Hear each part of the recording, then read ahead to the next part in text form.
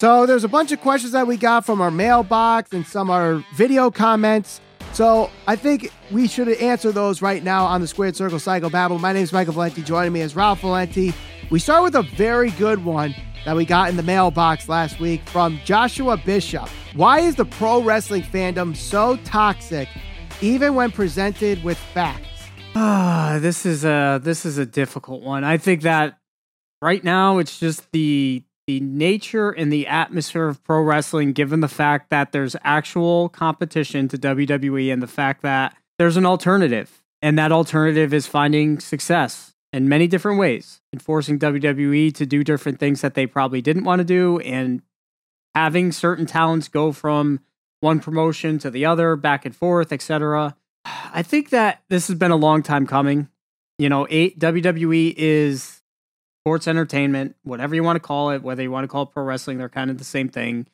But at the same time... No, not kind of. They are the same thing. Whatever. At the end of the day, I think that WWE is a product that you either you like the way that they're presenting it, or you resent it and you feel like that's not pro wrestling.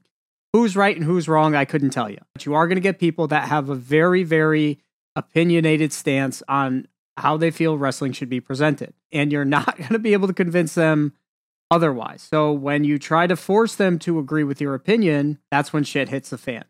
This is why I try not to get into too many of these quarrels and debates, because there really is no winning that conversation. It just is. It's their perception is very different than the way you're perceiving wrestling or sports entertainment or whatever you want to call it. So I think this is more a societal thing. We see it all over social media, particularly like politics, for example. If you say anything that's left-leaning, you're an ultra-left liberal. If you say anything close to the right, you're an ultra-conservative.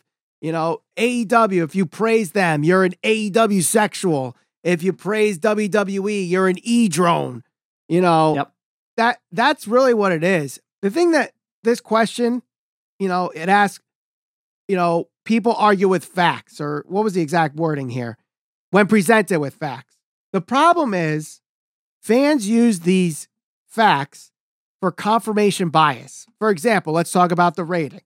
A quote-unquote E-drone will say, oh, AEW can't draw 1 million viewers. They suck. You got an AEW sexual going, well, we got the highest rating in the demos. We beat Raw in the men's 18 to 49 demographic. We're the better show. And they use we. Why are you using we? You don't work for them. No, we. You watch the show, you enjoy the show, that's it. You know, if you don't like WWE, that's fine. If you don't like AEW, that's fine. But you get some people that are like, you know, Cody Rhodes is the greatest thing since sliced bread. And then once he leaves to go to WWE, oh, he's just a mid-carder. He's nothing special. Oh, yeah, he's mid. You know, he's mid. You know, Miro. Oh, WWE, he's nothing special. You know, then he goes to AEW. Oh my God, it's the greatest thing ever. Miro's here. But the sad thing is, so many of these narratives are beyond hypocritical that are so easy to pinpoint. Like, I'll give you a perfect example. And I don't care one way or the other. I'm just speaking on behalf of the narratives that I see constantly. A lot of people don't like Cody Rhodes because he has too much emotion. He's crying. He's talking about his father, etc. There's too much emotion. Every single time you see CM Punk at a post whatever scrum, or he wins a big match, he's crying. So one is showing too much emotion. The other is a god to the other who they're ready to like lick shit off his shoe.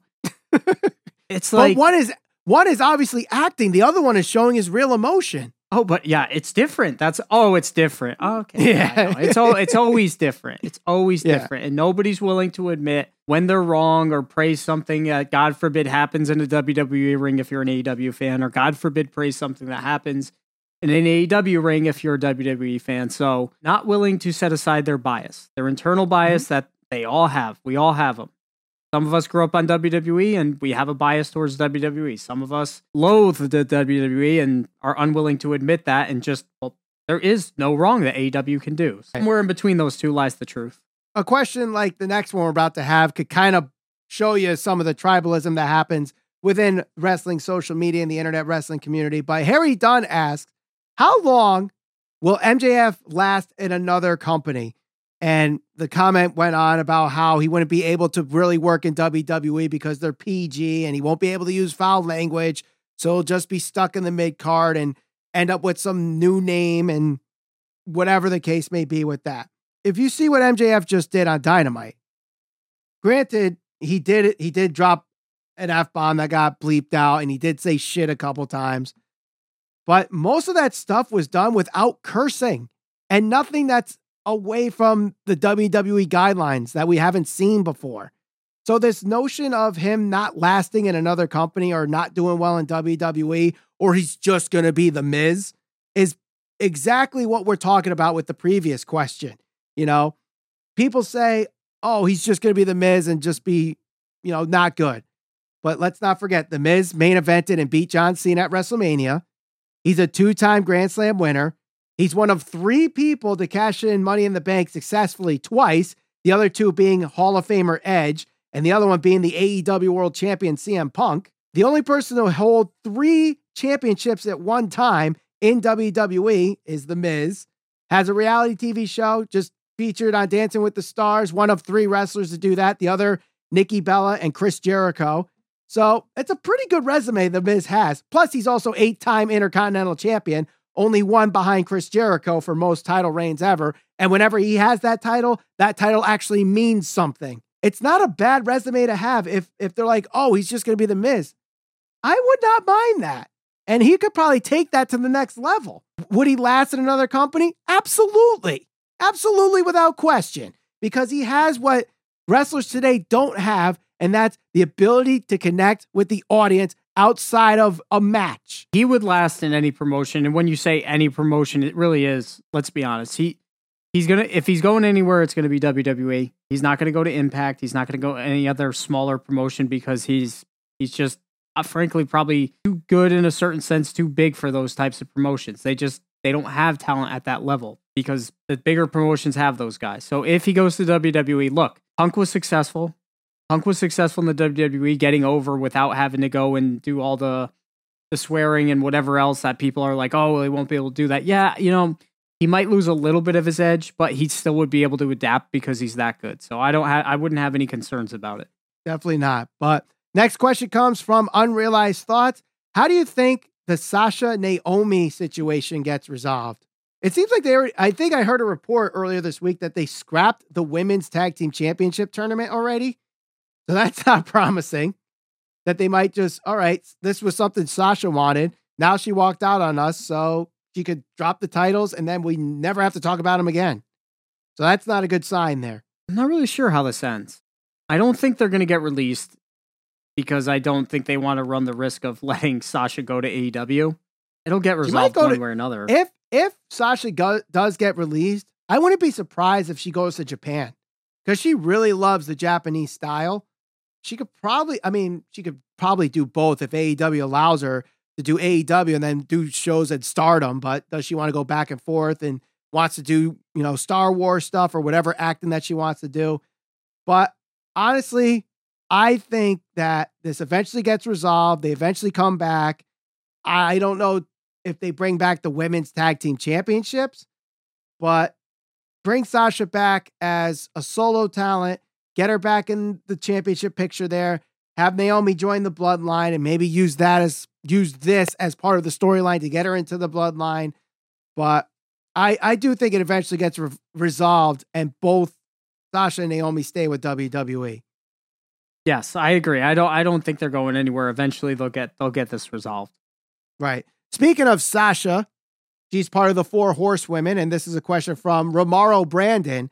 Should the WWE have all 4 Horsewomen on the same brand? I think they have a tough enough time trying to write storylines for them when they're on separate brands. So I'm going to say no. I'm going to say if they're continuing to do this, formula now where depending on storyline, you can go through different brands. You don't necessarily have to be stuck on one brand. You don't need to keep them on one brand.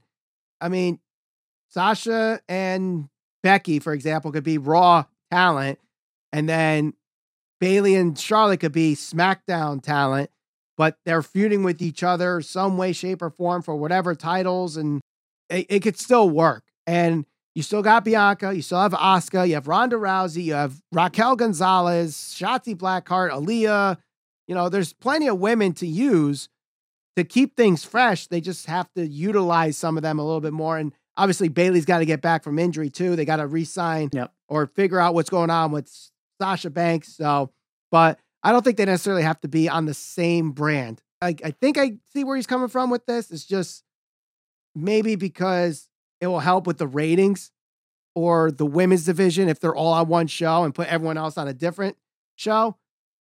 But the way they're doing things now, I don't think it would really work.